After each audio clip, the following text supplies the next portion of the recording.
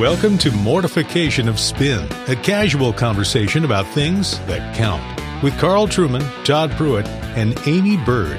Mortification of Spin is a weekly podcast from the Alliance of Confessing Evangelicals. Let's join this week's conversation.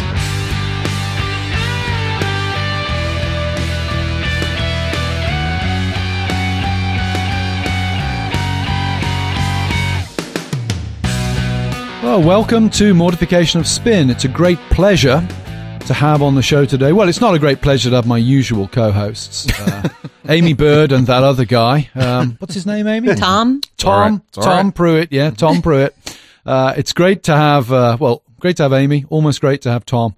And as a special guest, we have my long-standing colleague and dear friend from Westminster Theological Seminary, Professor William Edgar, better known as Bill Edgar, who is Professor of Apologetics, an accomplished jazz musician, and a winsome and very helpful author of some excellent books covering everything from culture through to evangelism. And we want to talk to him today about his forthcoming book, Does Christianity Really Work?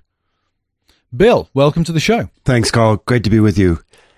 So does it work? Well, first of all, I would want people to know this is a new series that Dr. Edgar has contributed to from Christian Focus.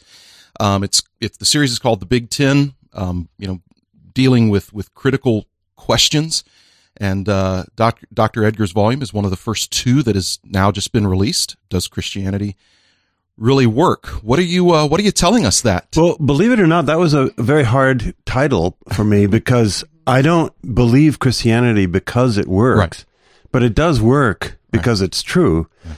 And so what I wrestled with in this book was taking, on the one hand, all the places where the Christian faith has influenced history positively, healthcare, human rights, and just all these marvelous reforms. But on the other hand, I had to face the issues where Christians were not on the right side. And so I tackled apartheid. I looked at how long it took to recognize slavery, chattel slavery, as an evil. And I tried to, not to whitewash it, but to say, here the church needs seriously to repent and start again. So it was a hard book to write, but because you want to get the balance straight. The faith has contributed enormous amounts for the good of history, and it's very fashionable today to deny all that and call it colonization. But then there are enormous dark spots, and we have to recognize those and move on. Yeah.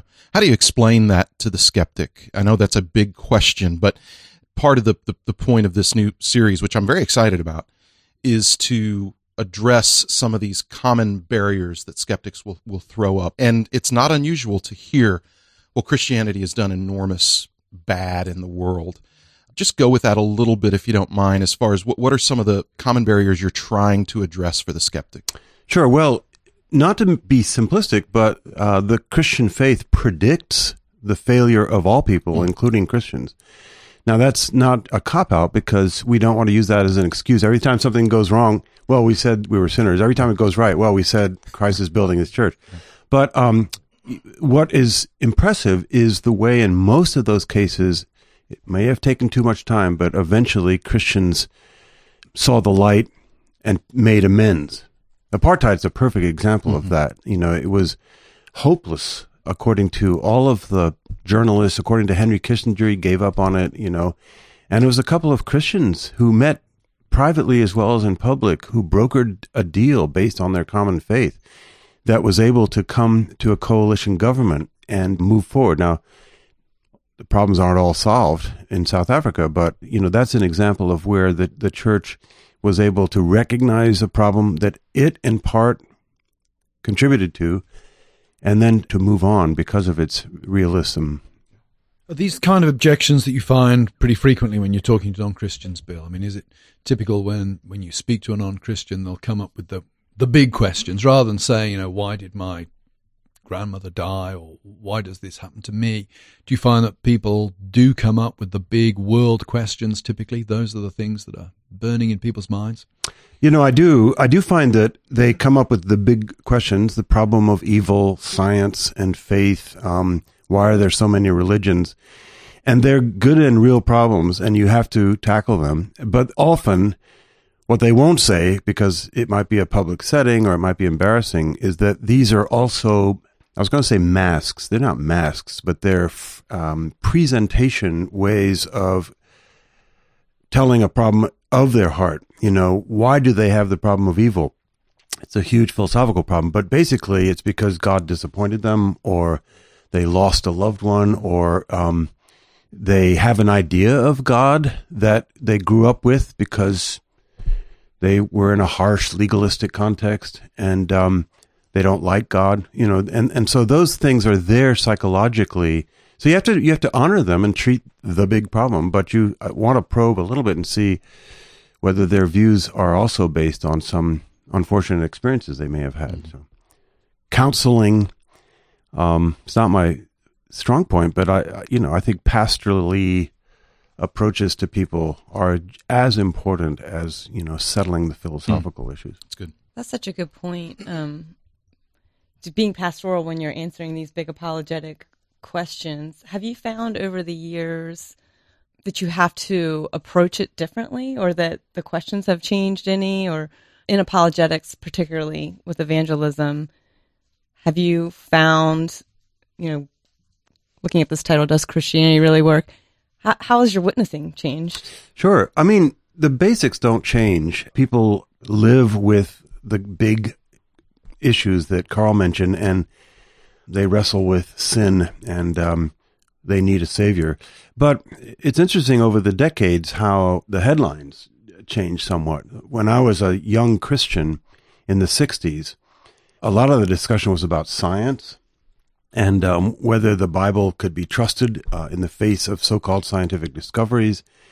And we got pretty good at answering those things. There were other questions as well that were in the air. And then over the decades, it's become much more things like, is Christianity oppressive? Is it oppressive to minorities, to women, to gays, to, you name the subcategory. And so in a public setting, I'll often get much more questions about the problem of colonization of the mind than I would get about science. You get some of those.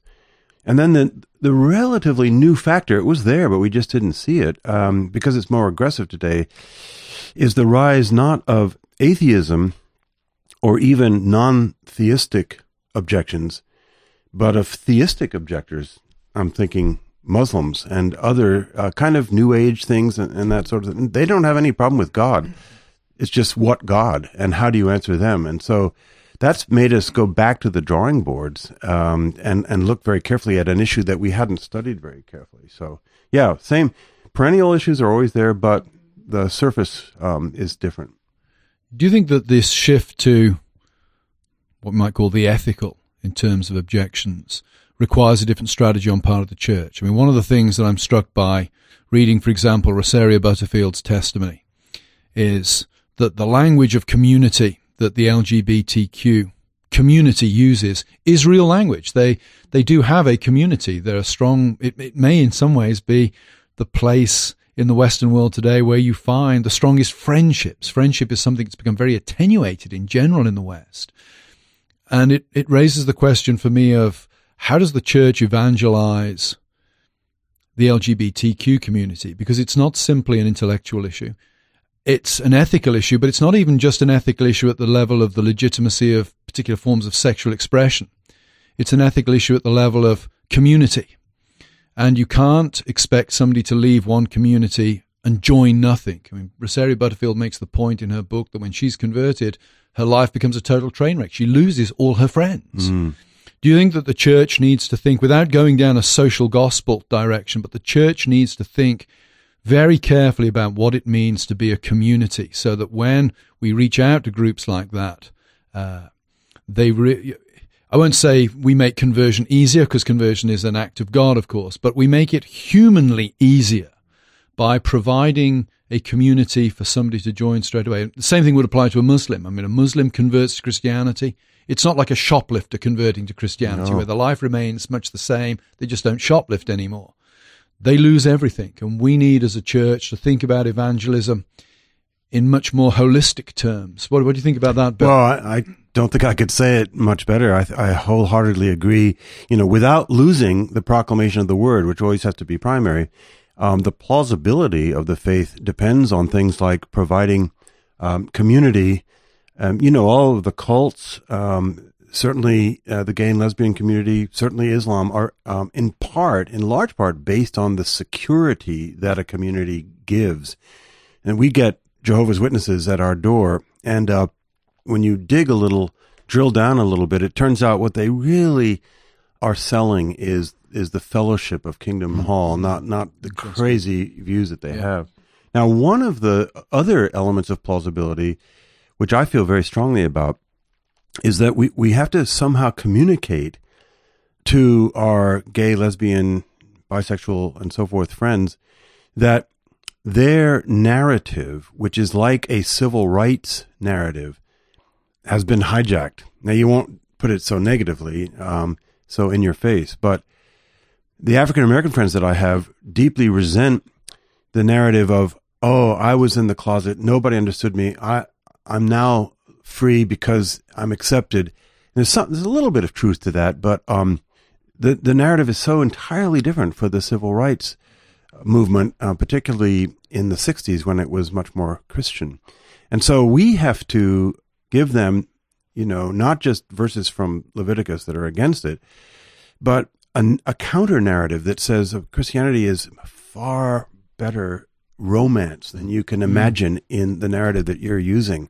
I can say that. I don't know how to do it very well, but I think we need to offer them a counter narrative, community counter narrative, and just the apologetic truth that if you are going to define your happiness by an autonomous choice of the self, you're going to end up empty, no matter how much you think that choice fits your needs, your aspirations. And there's so many testimonies about that. Charles Taylor, who's somebody that Carl and I both admire, in his book, The Sources of the Self, talks about how today the self is this kind of source of all choice making, and that no pre-established ethics or program, universe, setting is going to determine who I am. I'm going to determine who I am. And then he makes the next point. It can't answer the problem of death, and it can't answer the problem of angst and alienation. And so you think you're free and you're fulfilling all your deep desires, but actually you're casting yourself into an abyss. And I think we need to say that in the atmosphere of today, where it's all about the self-centered self. Mm-hmm. I really think a lot too about with Rosaria's words. She keeps talking about the stranger at the gate, and I've been thinking about this more as I have teenage daughters who are in public school, and so there was a troubled kid who my daughter invited to church. Seems like the right thing to do, right? She befriends this kid. He's kind of been hanging out with our group a little bit. Clearly has a lot of issues, and he was adopted at a late age, so he has some maturity issues definitely there that he'll deal with the rest of his life. But so she picks him up and she brings him, and we're parking at the same time, and they're walking up the parking lot, and I hear the F word come out of his mouth. And I'm thinking, how many other people from the church just heard, this, and do they think that that's her boyfriend, and all this other stuff? And I'm thinking of what everybody else thinks. And Matt said, did he just say what I think he did? And I said, yeah. And then it just kind of hit me. I'm like, I guess he's in the right place. I mean, once he walks through the doors, he knows how to behave in a holy place. Right. But, thankfully I have a pastor who, reached out to him immediately, invited him to lunch, and a couple weeks later, there's a Bible in our mailbox that he wants to make sure this kid gets, and is trying to get him to keep coming. But are we willing to kind of, and I know this is kind of overused language, but get ourselves a little dirty as far as actually entering into a relationship with people who certainly aren't like us. Yeah, tremendous point. I mean, those are exactly the kind of people we want in our church. Right. David Robertson. But do we? That was the question I had to ask. Do I really want? Well, that I don't know. But David Robertson, who's a minister in the Free Church in Dundee, some of you know, he just loves it when alternative people show up in his church. Now, he goes after them and he loves them and you know, but he doesn't want his church to be a place where unless you're properly dressed and you know, sing on the right notes, you're not welcome. And David is never properly dressed. No, I will say, my experience. He just wants people like him in his church. I was going to say, he's exotic enough. I hope you're out there, David. Well, you probably know this story, and I'm going to forget the names, but you remember a few years ago when the head of Chick-fil-A, which is a ostensibly Christian company that doesn't work on Sundays and so forth, it was leaked that he was for the traditional family and, it's a big deal. Was critical of the gay lifestyle. And suddenly it got all this media attention, and including the mayor of Boston said, well, his business is not welcome here. How tolerant is that? Mm-hmm. He, on his own, decided to reach out to the head of the campus gay, lesbian, and so forth movement power group. And at first, he was a little suspicious. What does he want from me? But they just kind of became friends. And over the months, they really became friends, and they didn't change their views. They disagree, but they enjoyed each other. And then recently, the power guy, was invited to one of the bowls. I forget which one that Chick-fil-A supports. It's not the chicken bowl. There isn't. He was presented arm in arm, and all of his, not all, but a number of his colleagues gave him enormous flack. Yes. And he said, look, I'm here because I really like this guy. Yeah. I'm not here because I agree with him. And that, I think we need to do a lot more of that. Right. Yeah. That's difficult. It is. Dr. Edgar, as a pastor, I get lots of questions from people in my church about how to answer people in their lives who are coming to them with some of these big questions. And what would you say to a pastor? What are some, maybe just a couple best practices or good ideas for, here are some practical things you can do to help equip your people? Now, this is a big question, I know, but if you could just name off a few things. Pastors, you can help your people answer or at least deal with some of these questions if you'll do a little more of this or a little more of that. Does that make sense? Sure. Well, the basics are the same. So in 1 Peter, we're told to be ready to give a reason for the hope that you have and do it gently. Now, that readiness involves first really being grasped yourself by the gospel. Mm-hmm. I can only be sincere in offering the gospel to someone if it's been life-changing to me. And that's not, I don't mean just to reduce it to a mantra, but it's all that the gospel implies, which is a lot. It's everything.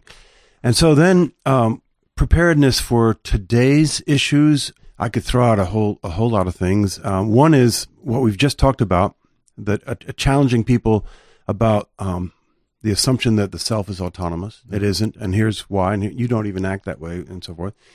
Another would be, in the larger setting, we are no longer in the Cold War. I mean, some people think we still are, and maybe there's vestiges, but since 1989, it isn't, America, the Allies, right, Soviets, and the godless people.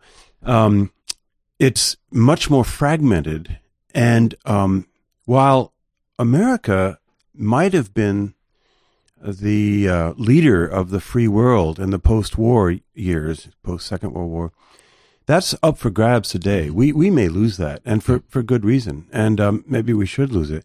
But we have to prepare people not to confuse believing in the gospel for a particular national position, a political party, heaven forbid.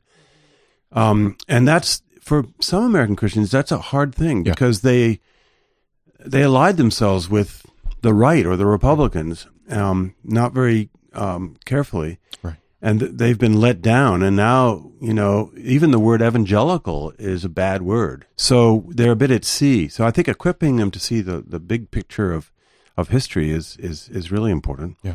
And then just the basics of how do I deal with the problem of evil science and faith, world religions, Islam. Churches need to be talking about these things directly. Pastors need to be, Yeah. And it's not only necessary and urgent, but it's kind of interesting to be able to do that, to relate Christianity to history and to where we are today. Yeah. And the fact is, the people who are struggling with those questions aren't just the friends, the lost friends of the members of our church, but they're the members of our church also. Indeed. Who are struggling with those. And so, yeah. And we want to be careful not to act like a tribe. We have said that we're a fellowship and we have community, and that's wonderful. But we don't want that community to be insular. I think when I sit down and listen to the sermon, and we have a wonderful church and great preacher, I sometimes try to imagine. I have a lot of unbelieving family, and they're wonderful people. They're just not believers. I'm trying to imagine them sitting with me. What would they make of this message? And my conclusion is, it's not that they'd be against it; they wouldn't understand it. Yeah. It's a foreign language, and so I think we have to change our language and learn to, as you were saying, get dirty with the world, which is not a clean, safe place anymore. And just building Christian schools, Christian churches, Christian everything, it has its place. But if what you're doing is isolating yourself or pillarizing your faith, it's just going to be, you're going to be further marginalized. We already are. Yeah. We're going to be even further, and we'll just be irrelevant. If not irrelevant, will be considered the enemy. Yeah.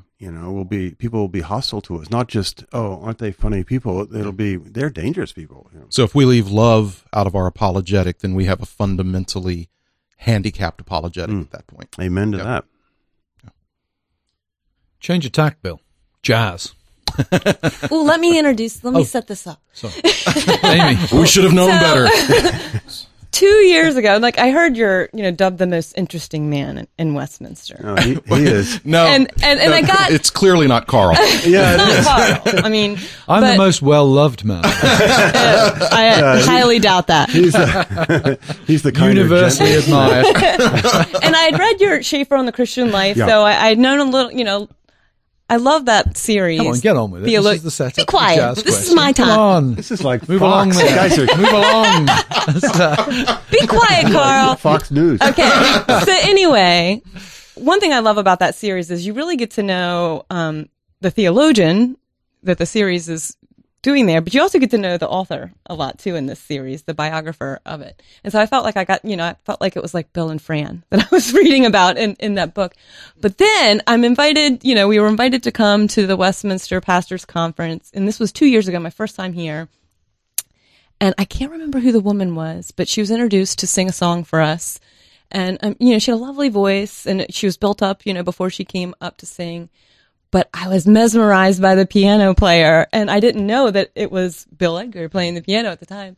And I remember talking to Todd afterwards. I couldn't take my eyes off of you. I said, "Who was that playing the piano?" And then Todd gave me the whole Just fun to spiel. watch. Yeah. And I immediately on my way home, I downloaded the Heaven in a Nightclub. What a cool name for an album. Heaven in a Nightclub. So please tell us a little bit about your jazz band. Yeah, because if you don't know, Dr. That is Edgar, a very long way of saying, tell us about jazz. This is what I said It's more interesting than what you were going to say. They're all friends, I guess. Hey, pipe down over there. Yeah. Well, Groveling sycophancy took a long time. That's all I'd say. so as Carl knows, I'm secretly disguised as a professor and an academic, but my heart is on the bandstand. So I grew up with jazz, and I was fortunate to be brought up in a family that didn't believe there was a choice to make between classical and jazz, or serious music and popular music. We listened to it all. My mother had she was from North Carolina. She had 2 requirements for her boys by the age of 5 or 6. They had to learn how to swim, because we grew up in a little town on the seacoast, and we had to learn to dance. Really? Can we say this on your program? Absolutely. Yes. Give us a demonstration. No, that's not that far. We would clear the furniture in the room, and she would take us through the steps of the Charleston and so forth and so on. So it was just in my veins. Fabulous. We need a video. No, it's not a pretty sight. You kind of dance when you play the piano. I know. Could you do the black bottom as well? Yes. I know. Apparently, I make grimaces and stuff. But anyway, it's wonderful. So I got to college and majored in music, fully thinking I was going to be a professional musicologist, which studies the history and the theory. I wasn't a good enough performer to go professional. I was pretty sure of that. So I studied, believe it or not, at Harvard University. My emphasis was on jazz music, and studied the history of it and got completely fascinated by the background of this music that I've always loved. Then, as you know, I became a Christian at L'Abri, and besides Francis Schaeffer, the other larger-than-life mentor there was a man named Hans Rookmacher. He was a Dutch professor of art history and the European expert on early American jazz. He was the publisher of the Fontana series, Riverside, and his liner notes are worth gold. He tried to convince me anyway, that the evolution of jazz music and the aesthetic sensibility of black people from slavery to today had everything to do with the gospel. It was a narrative from very great misery to deep joy.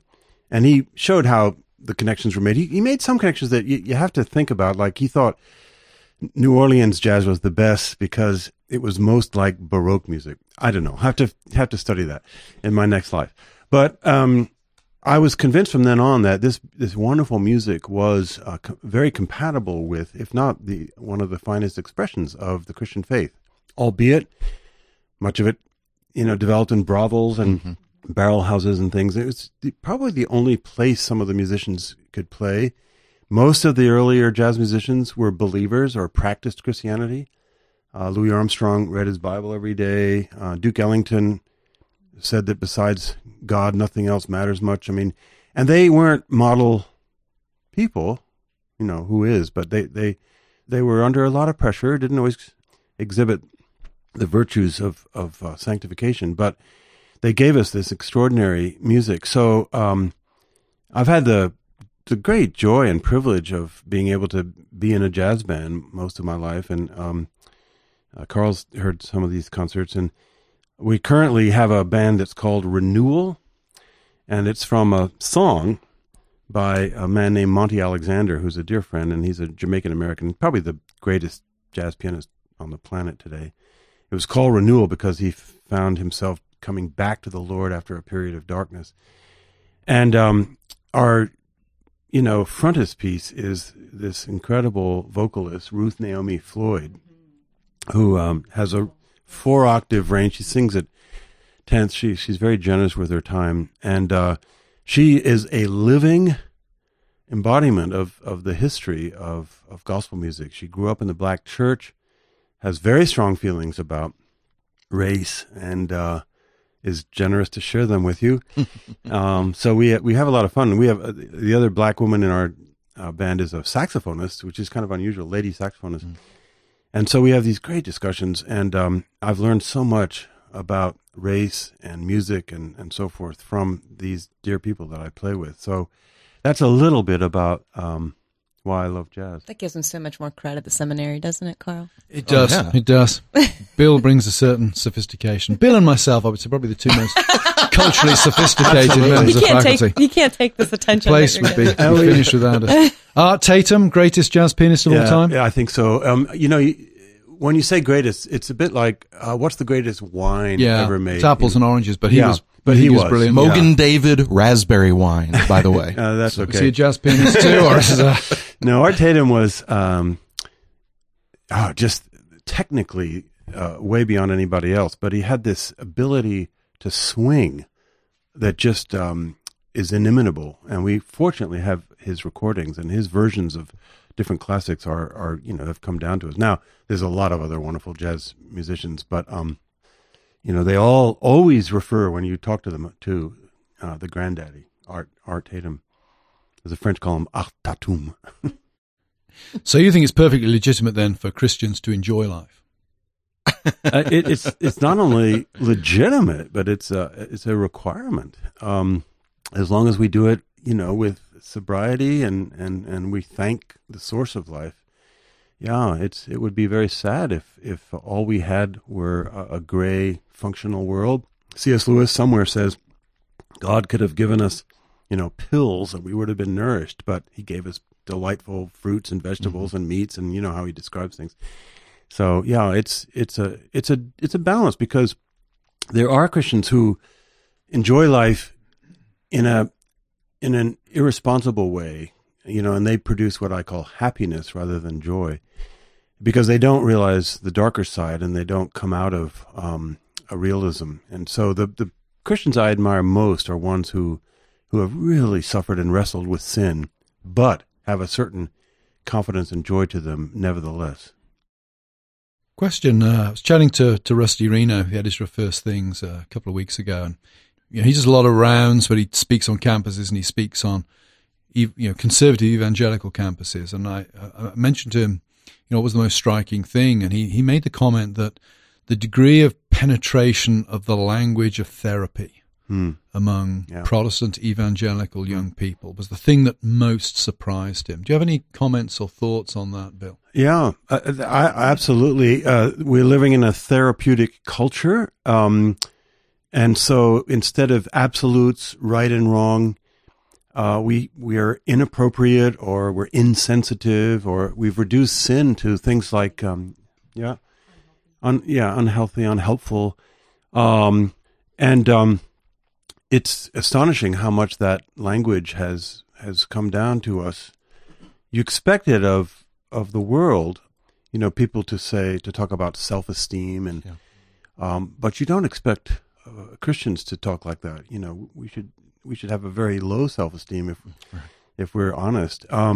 So I think he's right. I think that goes back to this sources of the self kind of thing, because if you don't have objective truth, you don't have a grid that defines who you are, the Ten Commandments, whatever it is, there's no other place that's a legitimate source but the self. And Sartre said this years ago. You know, he talked about authentic faith, which is be true to yourself, no matter how many barriers you have to go through, how many idols you have to break. And if you act in accordance with a preset bunch of values, you have bad faith. And that's, you know, a philosophical expression of this more therapeutic world where you need to be authentic, you need to be real, you need to be the real deal, walk the walk, talk the talk, all that language. And some of it's right in parts, but it's not biblical at all. It's not a biblical view of the self. Yeah, it's remarkable that Philip Reef's book, Triumph of the Therapeutic, was written 50 years ago, and it's proved more true than he could ever imagine. Very prescient. The Prophet of the Great Coming Darkness. Yep. It's a powerful book. I really see the books marketed to women in the Christian genre are just full of this therapeutic language and therapeutic solutions, really. The gospel presentation is missing the strong language of holiness and sin, repentance, because it's all being substituted by this therapeutic language. So it's more about this healing of the self than getting right with a holy God. Right. Yeah. It reduces the gospel because it reduces sin from lawlessness to, you know, like a lack of wholeness, which certainly a result secondary of sin, issue, right? But sin is fundamentally lawlessness, for which we have to have a propitiation. It's possible that the father of that was Schleiermacher, who way back in the early 19th century said sin is selfishness. And there's a component to it, but that it's not. It's law breaking. Right. Yeah. It's rebellion. Yeah. And doctrine becomes an expression or projection of religious psychology. Yeah. I mean, the collapse of belief in divine impassibility and immutability, I think, is connected to this. I was very struck. That's a good point. Maybe it was 12, 18 months ago. Todd Billings, who we've had on this program, did an excellent article in First Things on divine impassibility as pastoral doctrine. And of course, Todd is writing from the perspective of somebody dying from cancer. Right. And for him, divine immutability and impassibility are absolutely central as pastoral doctrines. And that's so counterintuitive today. We want God to suffer with us. He's making the point, no. It's the fact that God doesn't suffer with us that makes him so helpful. I had an open theist tell me once that the last thing suffering people need is a sovereign God. Yeah. I said, sorry, but that's the first thing. Absolutely. Wow. Absolutely. That blows my mind. He sent Jesus and he has suffered, so he knows about that, but it's not if he were part of the problem, we would have no hope. Exactly. Wow, this has been such a good conversation. Thank you so much for talking with us today. And we wanted to be able to give away copies of your new book, Does Christianity Really Work? So if you head on over to our website, mortificationofspin.org, you can enter to win yourself a copy of Does Christianity Really Work by Bill Edgar. Thanks for being with us today. You're very welcome. Great pleasure. And thanks for listening. Remember that we are a donor-supported podcast, so we appreciate your prayers and any financial aid that you'd like to give to us through the website. We appreciate that too, and we will talk with you next time. Creeping along the riverside, hiding in the night. The time is now to get on board. The train's about to go. Escaping the life behind. Thanks for listening to Mortification of Spin, a podcast of the Alliance of Confessing Evangelicals. Visit the podcast page and blog at mortificationofspin.org, where we'll have links and other articles from Amy, Carl, and Todd. And while you're there, please subscribe and consider making a donation. And be sure to listen next time when Carl, Todd, and Amy talk about... He nails it there, that so I much know. modern micro-identity politics is being driven by powerful vested interests who have, as I've suggested, a vested interest in the fragmentation of human identity along lines which they themselves determine. True diversity is united from above. And so diversity has to do really almost exclusively with exotic sexual proclivities, skin color, but nothing at all to do with actually the way people think. We'll talk to you next time on Mortification of Spin.